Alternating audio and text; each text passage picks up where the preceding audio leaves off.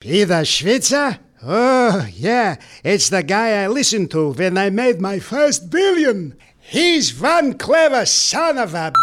5, 4... We're online. The hottest internet station. It's time for the Switzer Show with the guy who makes getting richer easier than running up a credit card bill, Peter Switzer.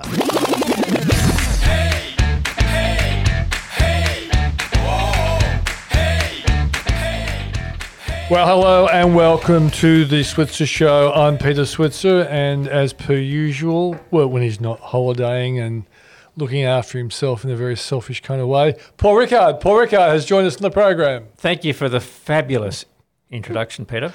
An honest introduction. Honest introduction. Okay, now tell me, we had Malcolm Turnbull, his book last week. No, we didn't. We wanted to. We couldn't get him. Where were you? We wanted to get Malcolm. We've been hunting him. If anyone knows where Malcolm is, tell him Peter Switzer wants to interview him about his book. Maybe he thinks you're too conservative. Maybe. Appearing on Sky News and, of course, now a regular with Alan Jones every morning at just before 8 o'clock. Well, if Jonesy likes an objective commentator, why not? And is that rubbing off on you? Are you a conservative with a capital I've always C been or a liberal with a little c? I've always been a very well-balanced commentator. I'll go chip on both shoulders rather than just one. Paul? Well, the reason for saying that, Peter, is, of course, we thought it was time for Switzer to take a little bit of a walk down the left side. That's right. And it actually happened by accident, didn't it?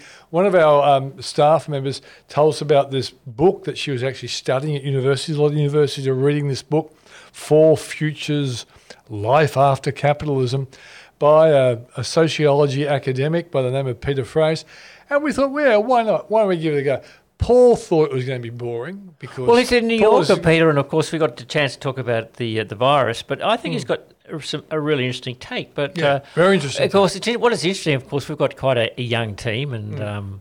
a well-balanced young team. Well-balanced young team, and they're having to deal with two old and very conservative people, like you and I, and they've, of course, got some slightly more progressive ideas. Peter, yes, that's right. And hence we end up with something like this, four futures, life after capitalism. This is an investment program. That's right. Well, but the reality is he does talk about the implications of robotics and artificial intelligence, and they all will have stock market and economic implications. But we should also make the point here, a lot of people don't know this about Paul Rickard. He may well have become a banker and he may well have become a very conservative right-wing type person, but he once beat Anthony Albanese for the head of the Labor Party not quite. Sydney University? Sydney University Students' Representative Council, presidential election, me versus Albo. Were you representing Labor or just representing yourself? I was sort of representing more the right wing of Labor, and he was quite a lot further to the left. Okay. It's come back a long way since. But the bottom is that you were a Labor man in your younger days. Good beat evil. Was that a bit harsh? No, I triumphed. He came a happy second. Yeah. It's unbelievable that he went on to become potentially... And look what didn't happen to me. Yeah, anyhow, that's another... By the way. But that's one of the reasons we need to go back to our left... Yeah, I used to be a university academic, and I was much more left than I am nowadays. And of course, there is the old saying that if you don't vote Labor and you're under the age of 40, you haven't got a heart. If you're still voting for Labor after the age of 40, you haven't got a brain. But that's very unfair. I do not agree with that. But some idiots do say those things. All right. So our first guest is Peter Fraser, who's the author of For Futures, Life After Capitalism. Then we will be talking to a lady by the name of Geraldine Kennett, the MBA program at La Trobe University. Has put an online MBA course for all those people locked up at home, just bored senseless of being at home. There's an opportunity to grow your leadership skills for free. It's a free program and put out together by the faculty. So higher quality content, and you can just sign up. In fact, they had people across the world sign up to this program. Yeah, and you can get accreditation, she thinks, going forward in other academic pursuits that you might do. We're also going to be talking to Peter Malone, who's the CEO of Skin Elements, which was a company that recently listed on the stock market. And Skin Elements is a business that really has the potential for lots of positive things when it comes to even coronavirus as well. It's got implication for coronavirus. And then we're also talking to... as long as it's not into, not disinfectant, what was... hand sanitizer. No. With Donald and... oh, yes, the chlorine one. Yeah. Well, no, not the treatment, one. but injecting the disinfectant.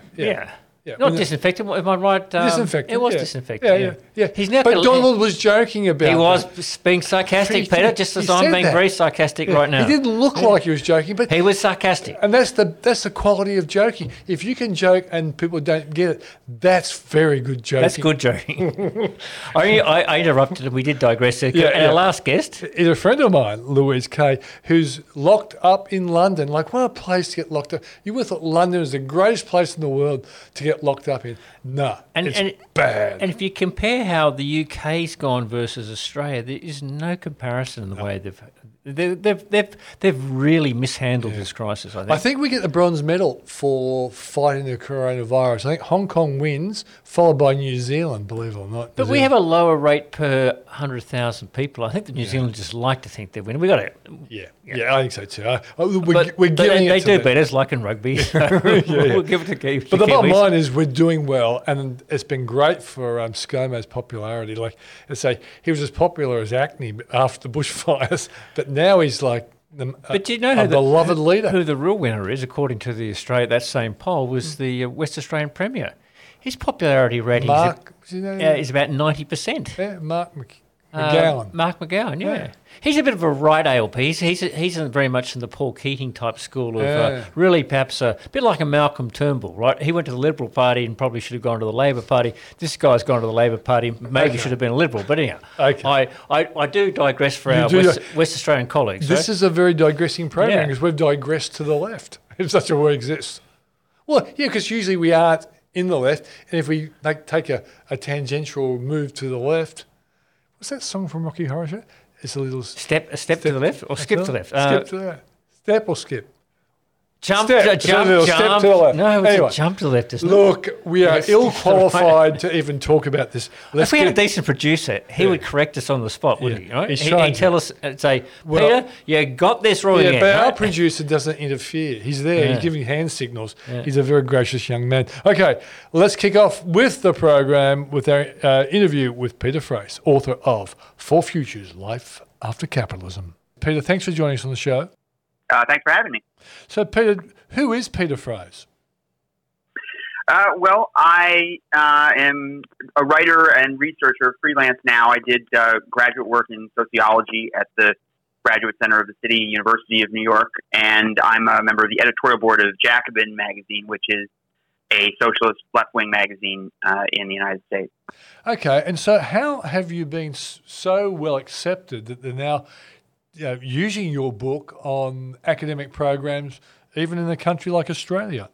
Well, I think it kind of bridged some different audiences. I don't necessarily make tremendous claims for the novelty of everything in my book. I think a lot of it is collecting and sort of rearranging ideas and evidence that had been out there. But by taking both a serious social scientific approach rooted in theory and empirical research, but also a pop cultural approach of using science fiction and speculative fiction to draw on in framing my arguments, I think it sort of left out of the normal, both academic and political world, and maybe got the attention of people who weren't always going to be reading this kind of material. And that made it appealing also, I think, for some people who are teaching concepts around labor and technology and political struggles over those things. And we're looking for something that's a little shorter and a little more accessible on the topic.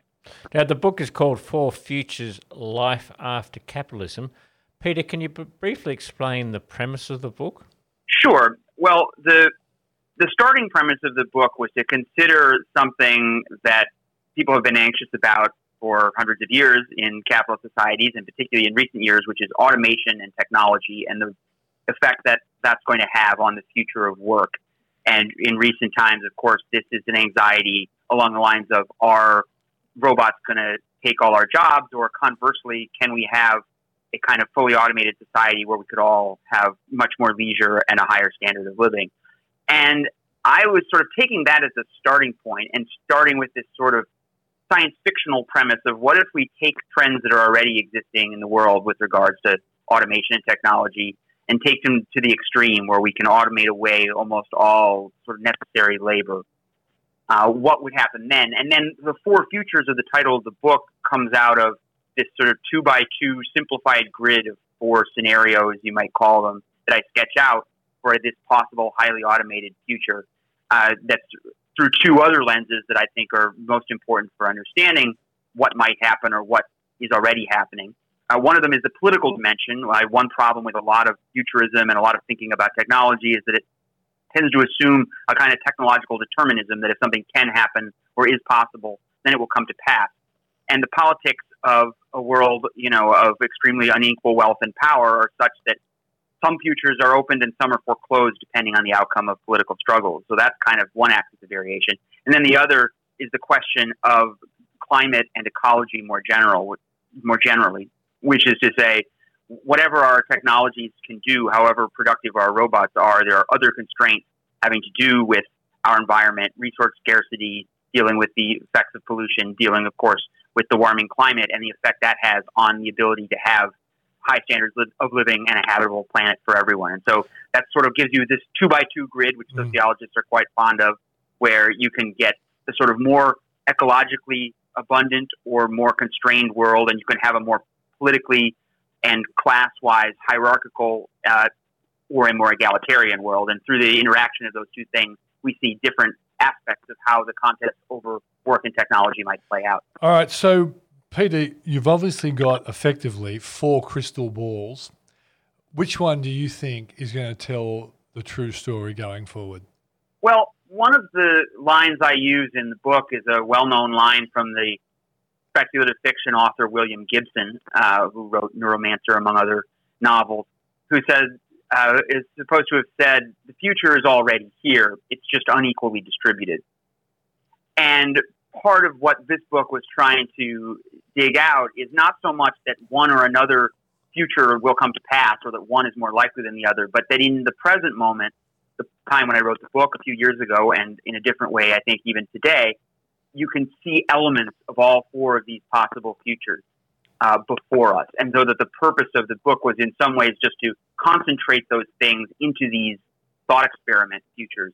And so at the moment, certainly there are all kinds of obvious ways in which we still live in a world of inequality and hierarchy, and we have climate change has become more of an obvious problem with each passing day, and now we have the pandemic of COVID-19 as sort of something that can be regarded as in some ways related to the broader issue of humans' relationship with the earth and the climate. It's certainly another kind of material constraint on us. So you could say that one of the more dystopian aspects of the book is the one that seems foremost in mind right now, which is that we end up in a world where we still have a small, super rich elite and also a lot of material scarcity in terms of, the world that we live in.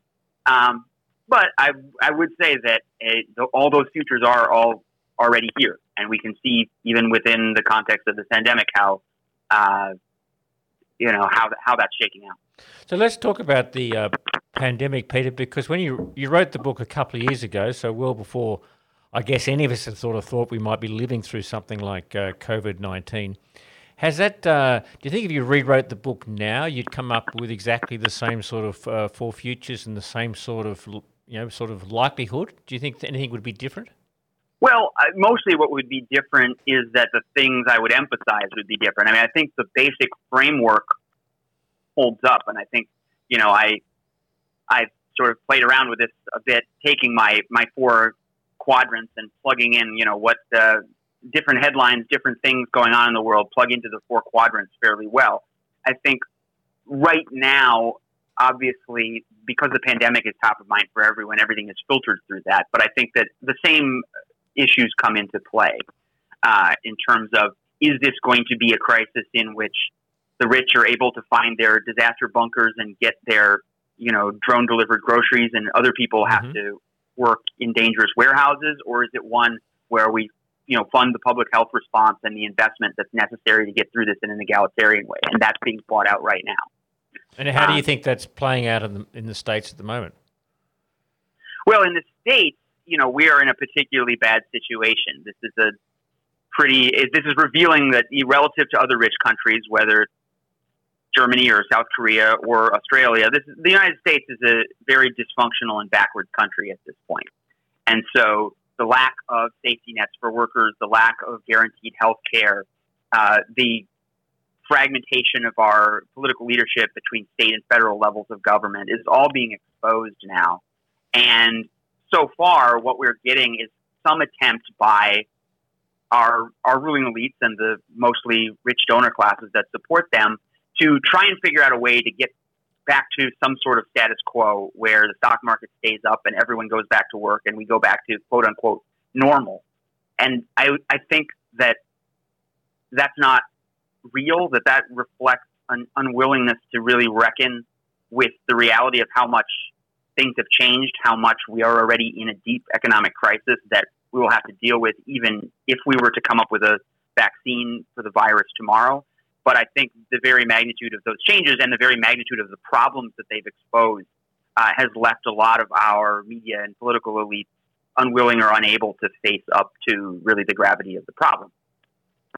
Peter, one thing we've noticed over here in Australia is that, politics in the US in particular is becoming very tribal, and groups are lining up behind Donald Trump. And on the other side, the acceptance and the potential of someone like Bernie Sanders has surprised, I think, political observers outside of America, particularly with the young, given what Bernie Sanders puts on the political table.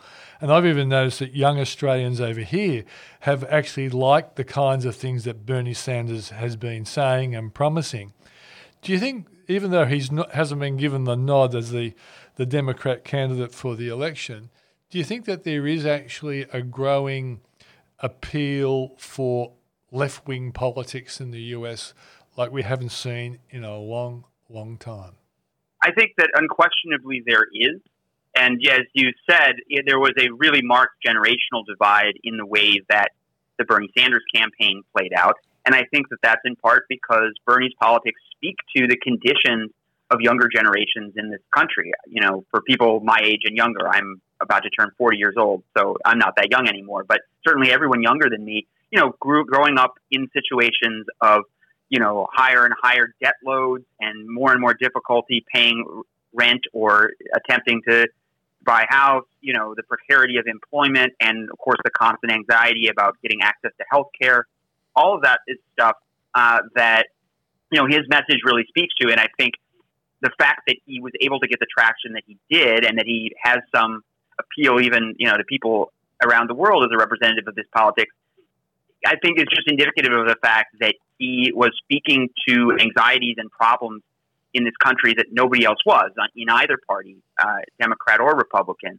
And so even the end of the campaign, I think, is only the beginning of a radicalization that you're going to see not just at the level of electoral politics, but also in the area of labor organizing. As we're seeing now, one of the things that's happening as we come to understand the centrality of essential workers like the people who staff Amazon warehouses while everyone's inside ordering everything off the internet, we're seeing increasing amounts of labor unrest and walkouts and spontaneous and also planned out organizing of those workers. And I think that is going to be also a wellspring of these more left-wing demands in the years to come.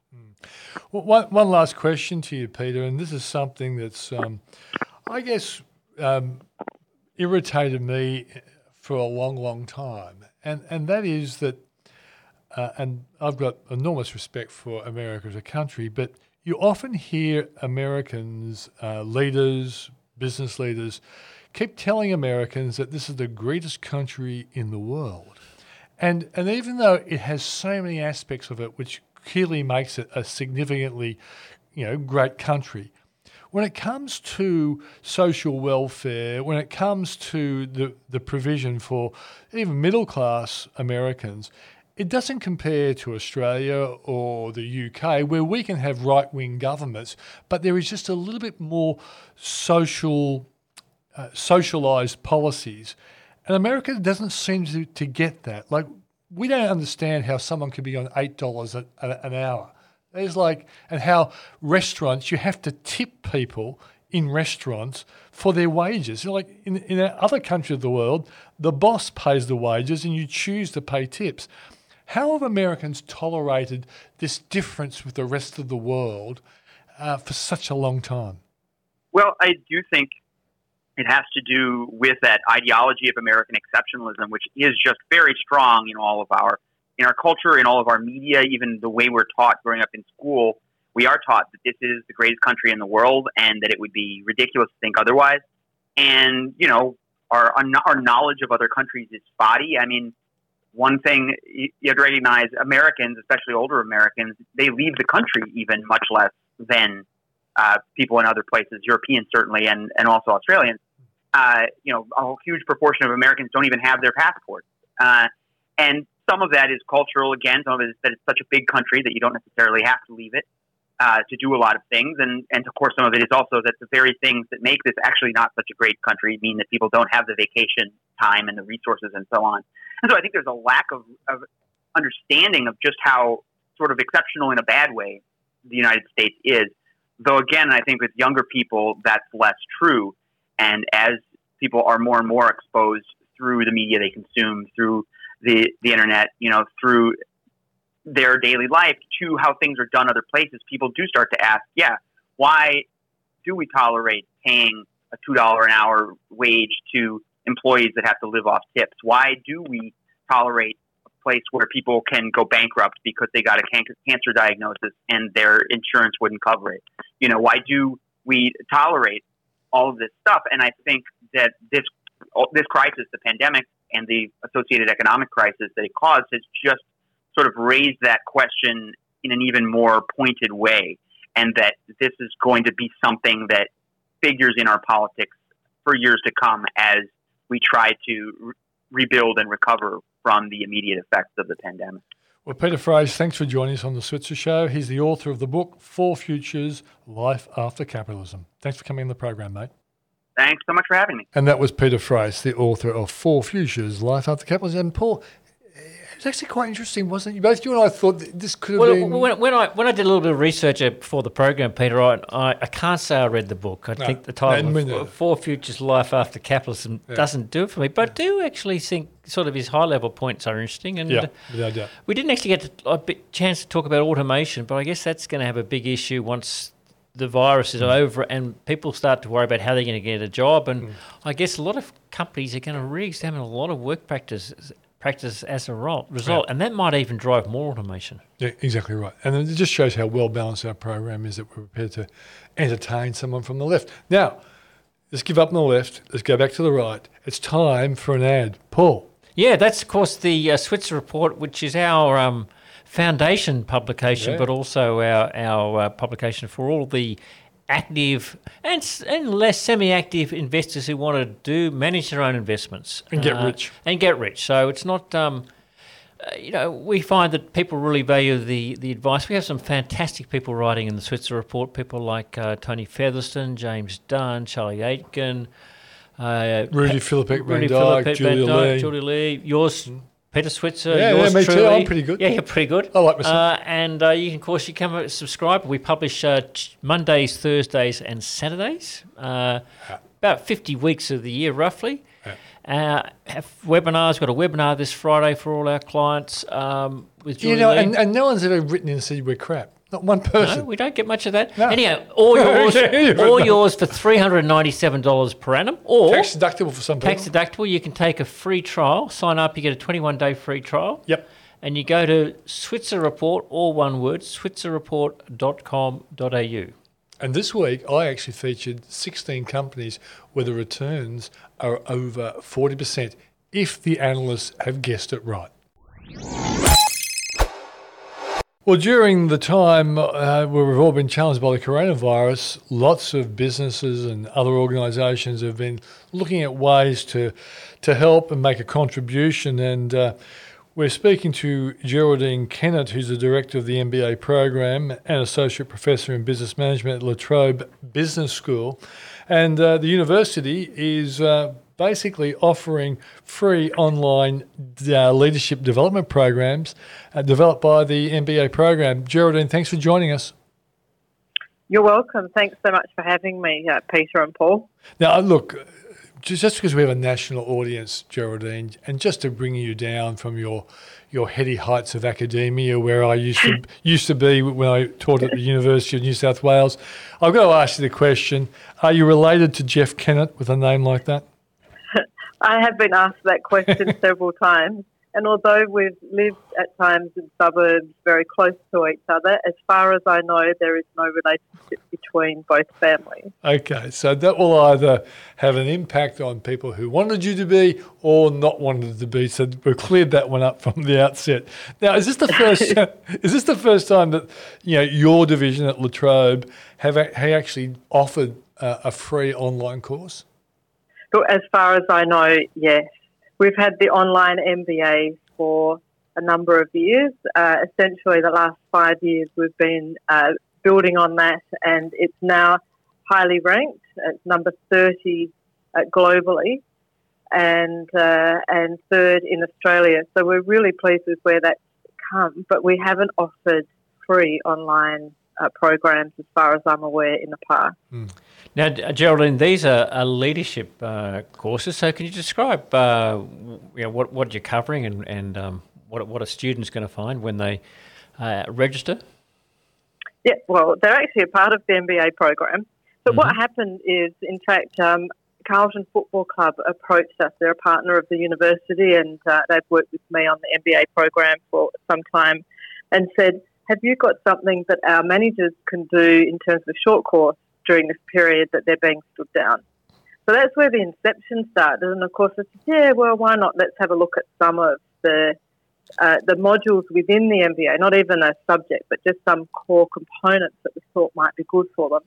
And so it developed from there. And we've now gone, as you're aware, we've now gone national and even global. There's more than 2,500 participants as I speak today. But what's covered then to enable them, the people that are in this kind of stood down or hibernation period, is to have an opportunity to reflect on their own leadership style. So there's one component called Leading Self. So we provide a number of diagnostic tools and opportunities for people to have a look at their strengths and areas for improvement and develop their own leadership or career development plan. Then the second piece is around leading others. That delves a little bit more into some of the kind of things that you would do if you're undertaking an MBA program or a Master of Leadership or Master of Management, where you might look into some of the more theoretical concepts and practice of leadership. And that actually really supports that hibernation period. Where what am I actually doing now? How can I survive? How can I support my teams that are working remotely? What can I do in terms of projects so that come post the COVID-19 or our economic downturn, I can do differently? So there's that piece around leading others. And then the final module is called Leading for Results. And that's really focused on that reimagining or pivoting, or what are the opportunities that I can look at for the future. And we do things more like human-centered design in there and creative problem solving. Now, all of those are in different subjects across the MBA. They're not all in the one subject. So we've just kind of pulled things that we thought were relevant for the time. Yeah, it sounds like a great idea. In this course of yours, do you ever focus on individual leaders that actually demonstrate the skills that that theory has shown works in that case? And if so, are there any leaders that you would refer to that people can get an idea of, what kinds of leadership that this program kind of encourages? Yes. The answer to that is yes. So we actually give the participants an opportunity to reflect on people that they follow in terms of leaders or mentors, or people that they believe have got leadership qualities that they aspire to. So there's that component. So then people in that particular stage are often talking about people in their own organisation or people that they globally that they may aspire to following. But the thing about the leadership programs that we run at La Trobe Business School is that because we subscribe to the UN Sustainable Goals and we're a principle of responsible management education, we focus on values-based structures of leadership and a more corporate social responsibility leadership. So focusing on your business, but also focusing on economic development. So your whole role in terms of the individual and the business in creating a sustainable economic environment. So given that kind of context, we look for people that aspire in those particular areas. Now, it eludes me at the moment of who we've actually got on the actual program in terms of who we are specifically looking at in that particular case. But if I click on a couple of links here, I might be able to pull up some of those. So I will apologise. I haven't quite got my handle on who we're specifically looking at in that particular case. But generally, it's people that have embed what they do in corporate social responsibility. I know that the CEO of Pepsi Cola, for example, she is very embedded in giving back what they do to. Yeah, and I think Elon Musk is a leader who's got involved in sort of battery technology to fight fossil fuels. I think even Richard Branson has a big commitment to beating climate change and things like that. So there are plenty of leaders who are certainly in that space that you're talking about.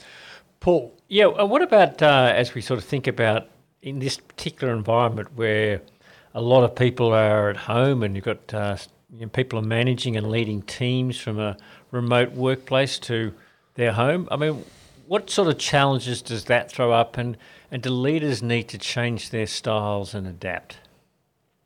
Yeah, absolutely too.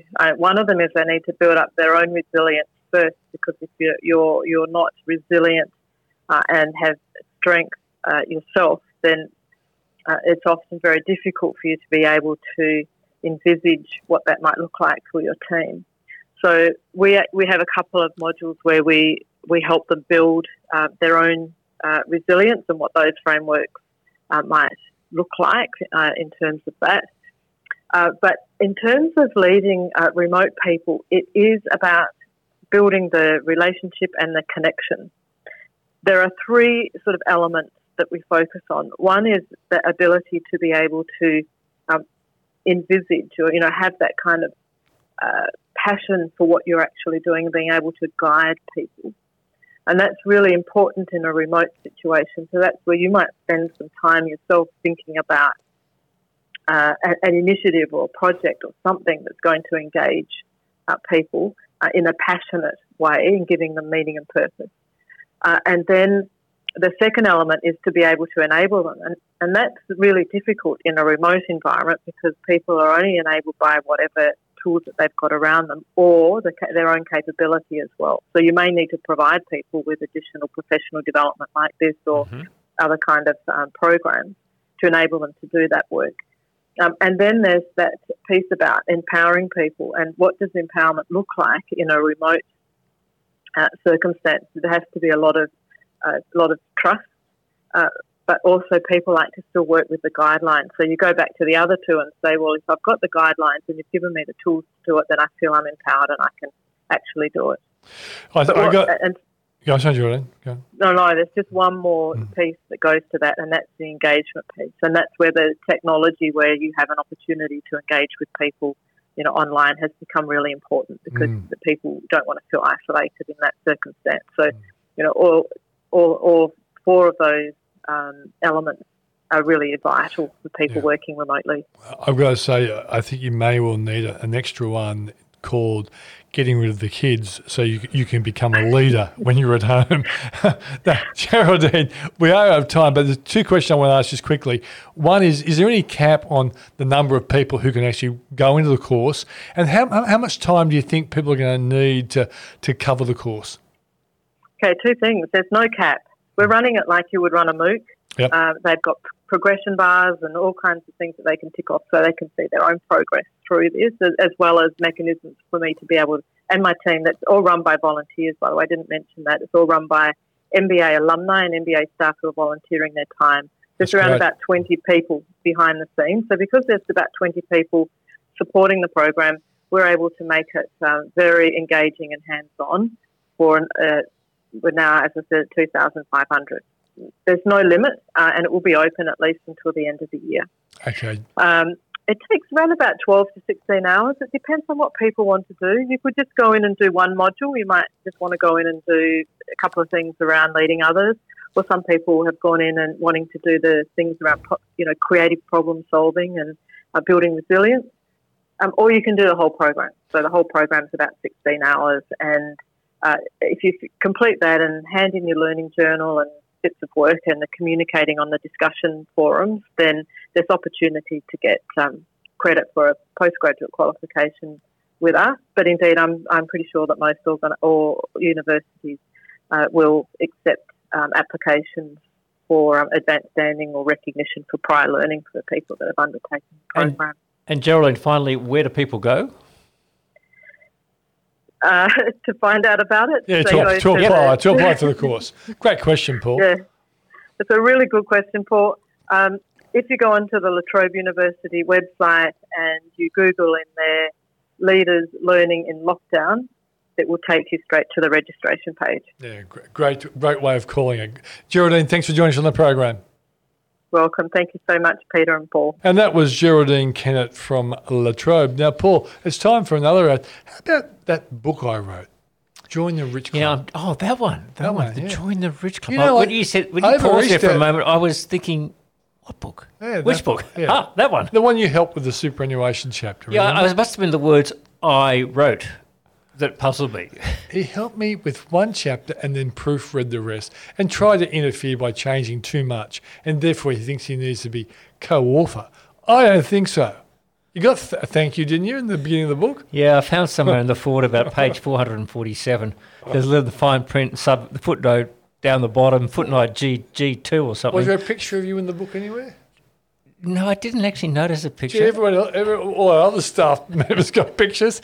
Gee, that's a bit rough. Maybe the next book. There might have been. Was there something about your ComSec history? Yeah, it could have been. Anyhow, look, we do digress history. And we're conscious of time, but anyhow, Join the Rich Club. It's a fabulous book. All yours by going for just $24.95 plus postage and handling, $24.95, and you go to Switzer store. All one word and a singular store. Switzer store. I got one store. I still think it should be Switzer stores. .com.au. Get on with it. Switzerstore.com.au. I hope you enjoy it. Well, the coronavirus is creating lots of threats, and it also can create opportunities. And we're talking to Peter Malone, who's the executive chairman of Skin Elements, and for his company, the coronavirus has actually created a product opportunity. Peter, welcome to the show. Thanks very much, Peter. Much appreciated. Happy to join. Great. So tell us what what you've actually come up with as a consequence of the threat of the coronavirus. Well, basically, Skin Elements is a company that's been around for over 15 years, developing and looking at ways of keeping natural ingredients safe from bacteria and germs and bugs and whatever out of the fridge for 2 to 3 years at a time. So we've developed a leading range of skincare products. Our pioneer product was the Soleo Organic Sunscreen range. You can eat that product and not get ill. It basically, it's the number one sunscreen by the Environmental Working Group's testing process from the US, which they rate the sunscreens from A to Z, and ours is number one out of 728 products on the market there. Okay, so now you've gone into sanitize, and that's one of the main reasons why we want to talk to you as well. But can I just pick you on one little point, because My wife has always been very suspicious of skin sun protection cream because she said, well, it actually, those chemicals get into the body of the person who is slapping it on their children and themselves all the time. Was that part of the reason why you wanted to come up with something that you effectively eat? Absolutely, and she's 100% right. I'll get onto the sanitizers you said in a minute, but just touching on the sunscreen a bit further, a natural-based sunscreen formula using natural zinc, which harks back to the 50s, milling the zinc to micron size instead of nano size. Nanoparticled sunscreens became a thing of the last decade, and with their synthetic chemical formulas, they basically, once applied to the skin of the person or child, they're in their blood in 20 minutes, the chemicals. Those chemicals are highly toxic internally in the body. They're okay for blocking the sun on the surface of the skin, but the move to nanoparticles with those formulations was the impetus that drove us to develop a natural organic product that didn't have the consequences of using the old existing synthetic formulas that came out of the oil industry. The plastics of the 60s and 70s, the Tupperwares, the liquid Glad wraps, as we call the sunscreen, all those formulations were great for a period until it went to nanoparticle size. And when they dropped them into from a millimetre, they're running the pores through into your blood in seconds. Minutes later, you can be detecting the products out of the urine of the person. That's when it becomes a problem. And that's when basically... So you've got a product that obviously has the part, essentially is good enough that, you, as you said, you can eat it. I'm not sure why you'd want to, but let's assume it solves the problem Peter's referring to. Let's move on, Peter, if we can, though, however, to the coronavirus and what you're doing with hand sanitizers, in particular the product you're developing that is essentially non-alcohol based or an alternative to that. Yes, and that's right. And this is the same type of shift in the market again we had with the sunscreens is now the sanitizers. The big shift is going from the alcohol-based sanitizer, as we've seen in the last couple of years, sort of come to the fore and split into a totally different base, which is a completely natural organic base. And this product now meets all the requirements of any sanitizer in the Australian market. It certainly doesn't come with the issues of alcohol. Alcohol's been around, of course, over 100 years. It's a very good sterilizer. You get a cut in your arm or somewhere, you sterilise the wound with alcohol, stitch it up and put a patient on their way. But you don't do that 10 to 20 times a day, pour the alcohol back onto the wound. And that process sucks all the moisture out of the skin. It dries dramatically. It starts to gather problems, and before you know it, you've got dermatitis that's set in, and there are a whole new range of problems become critical. So this was the shift to go away from alcohol and use natural, safe ingredients on the skin, yet at the same time have the ability to kill the bacteria and the viruses and the issues that we're faced with. Okay, so you're a listed company, Peter, and so I guess what my listeners would love to know, what is the investment opportunities for you guys, and what are the rivals out there? Are there many rivals in the market, either here or abroad, that are doing exactly the same as you? Look, firstly, we are a public company. We have been doing research for the last 3 years. We're now embarking on a sales marketing program with our products, and this is the shift since the new year. And Skin Elements is becoming a business that's now embarking on a program to develop sales based off its award-winning sunscreen, papaya-based products, and now the sanitizer. The issue with the sanitizer, it's like the Tesla. We're like the Tesla to sanitizers. We come in a totally different base, and we give the performance plus that the customer or the person is using. Globally, there have been and there are a small group of companies that are developing products in this space. we're the first one with a natural, totally natural organic base. There are others with the chlorine and ammonia base and some of these other which are certainly different to the alcohols, but this is the new path for sanitizers. Sanitizers are not sterilizers, they're sanitizers. And you've teamed up with another company. So Skin Elements is listed, as Peter said, under ASX code SKN. You've teamed up with another company called Holista Coltec Limited, which is also a listed company under HCT. What are the respective roles in that partnership?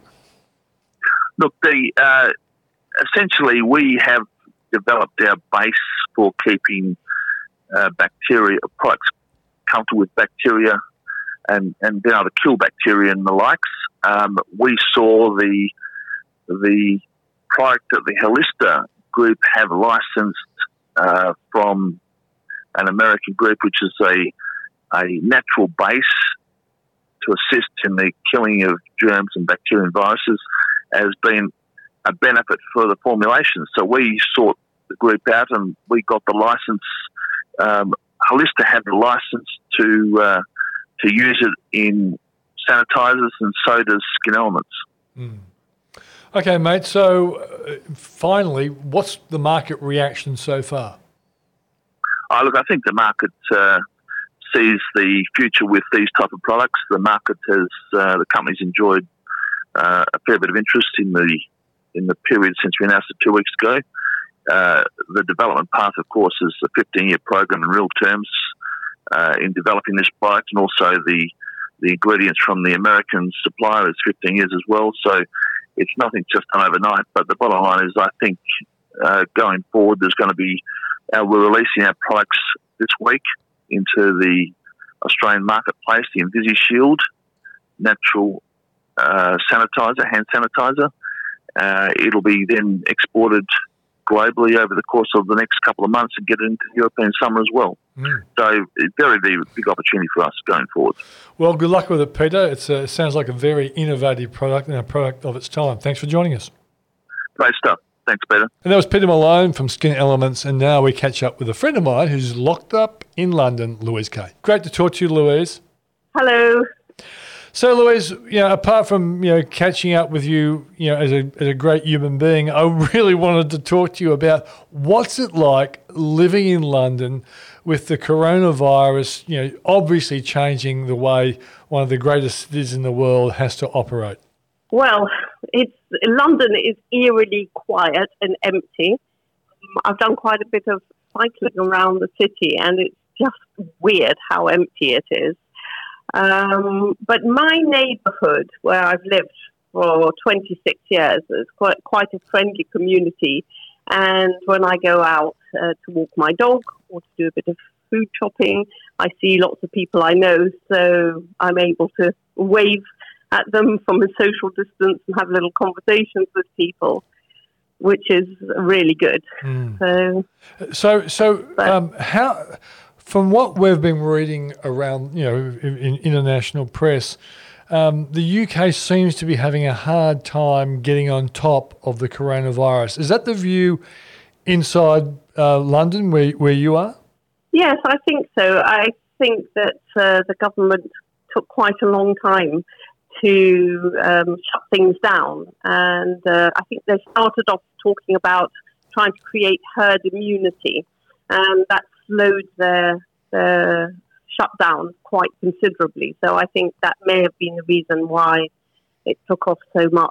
But there's also a big problem in that a lot of people lost their jobs, and especially people who don't have proper contracts. And I was reading today in The Guardian that there are many, many people living on the streets who were casual workers in restaurants and hotels and so on, who lost their jobs and have no protection at all. And it's quite dire for a lot of people. Louise, I've got my daughter lives in London, and in some ways the restrictions seem to be a little bit tighter than they are in Australia, but in other ways they're not. And one of the ones I've been surprised about is that anyone can come into the UK. There's still no quarantine to enter. They're only just talking about that. Is that perhaps seen in hindsight as being a big mistake? Well, I don't know, but all I can tell you is looking up at the sky, there are barely any planes at all. So I don't think there are that many people coming in. I think maybe it's people being repatriated, but I certainly don't think there are tourists or other people travelling.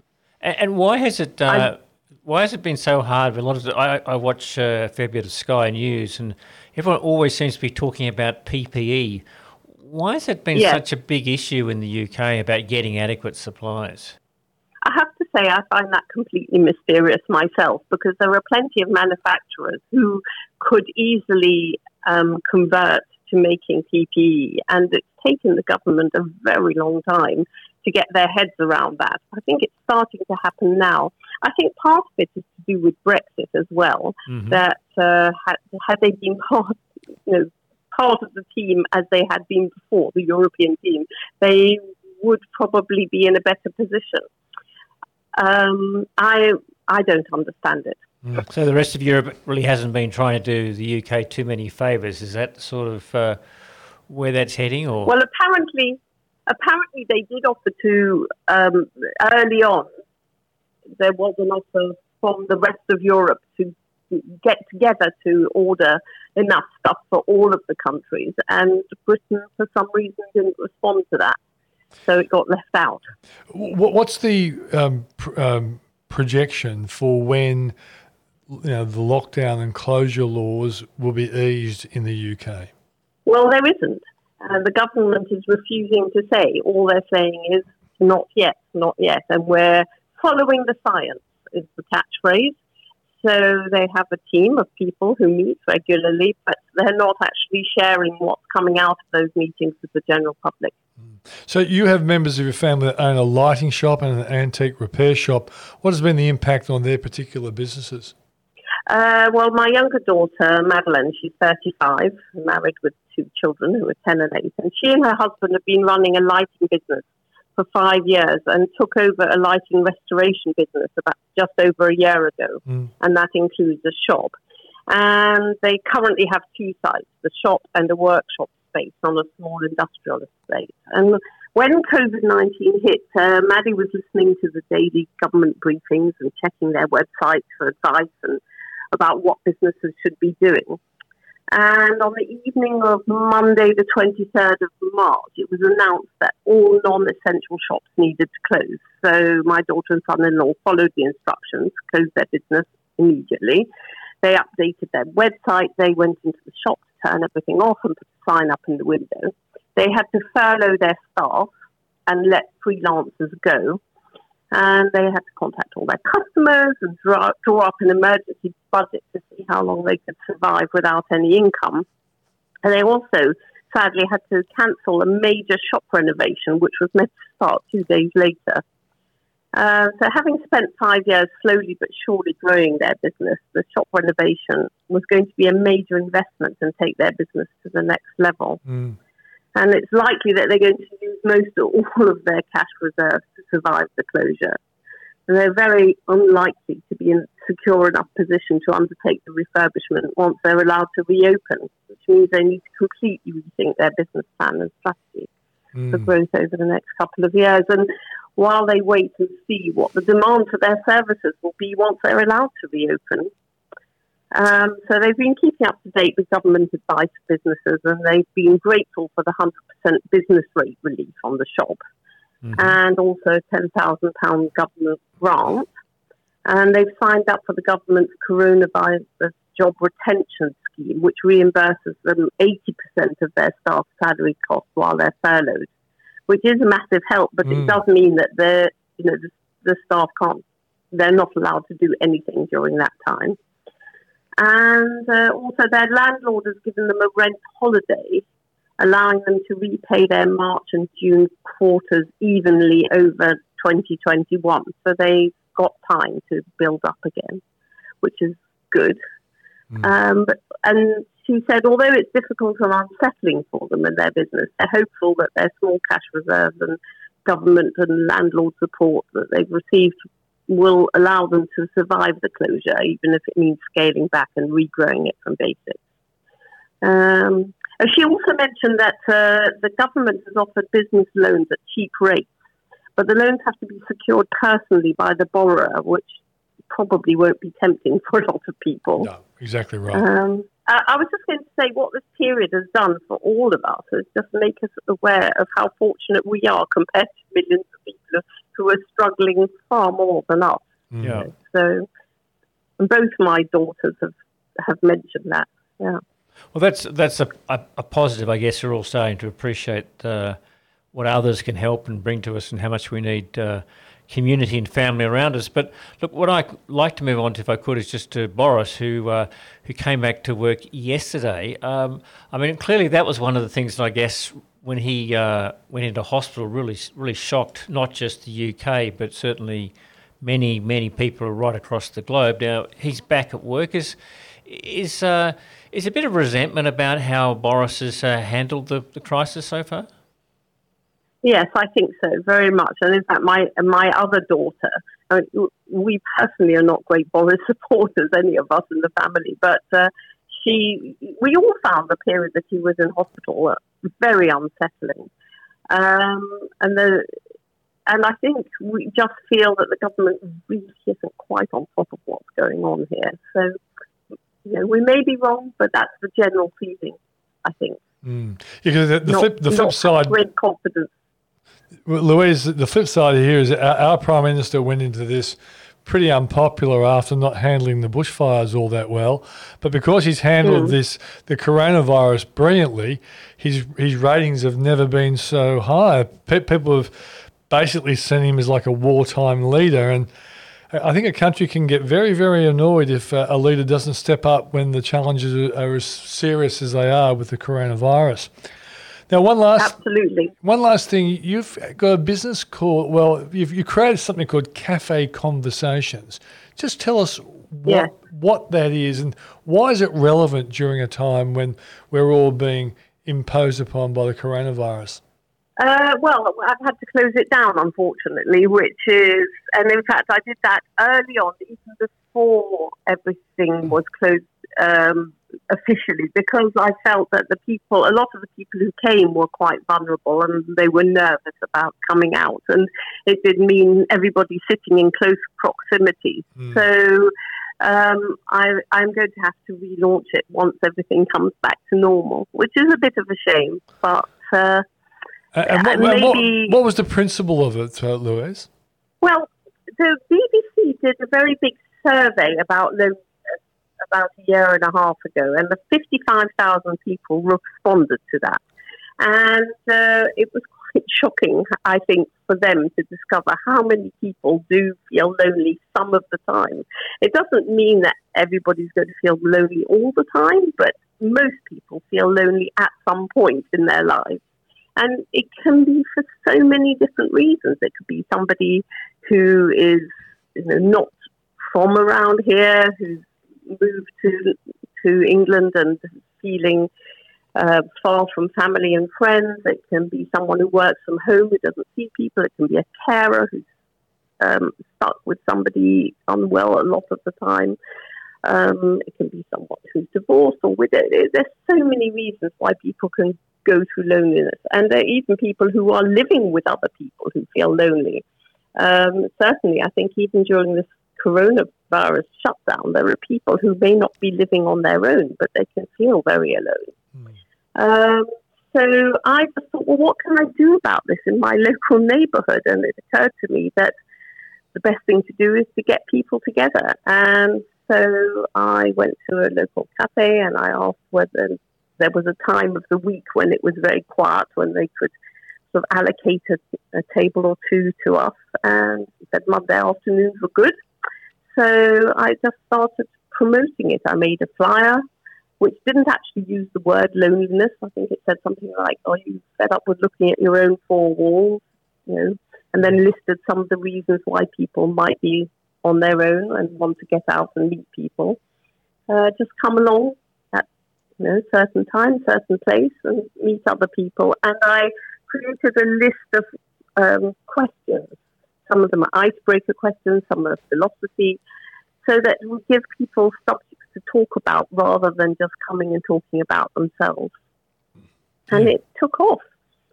Yeah. And the irony is people probably want that right now, but of course with social distancing restrictions you can't do it. Louise, thanks for joining us on the program, and we really do hope the UK and particularly London gets back to normal as soon as possible so we can come over there and visit you. That would be great. Okay then, thanks a lot. Well, Paul, I feel as though we have digressed so much and we've put a lot of crap in there in between. Some people would have probably thought, these guys are crapping on, you know that? We took a jump to the left, and next week maybe it's time to take a skip to the right. Did I get that? Yeah, skip to the right. Okay. Yeah, all right. But past You the win, Rocky Horror. you win. I win. Yay! Hey, the Rocky Horror Rickard. That's the show for this week. Thanks for joining us.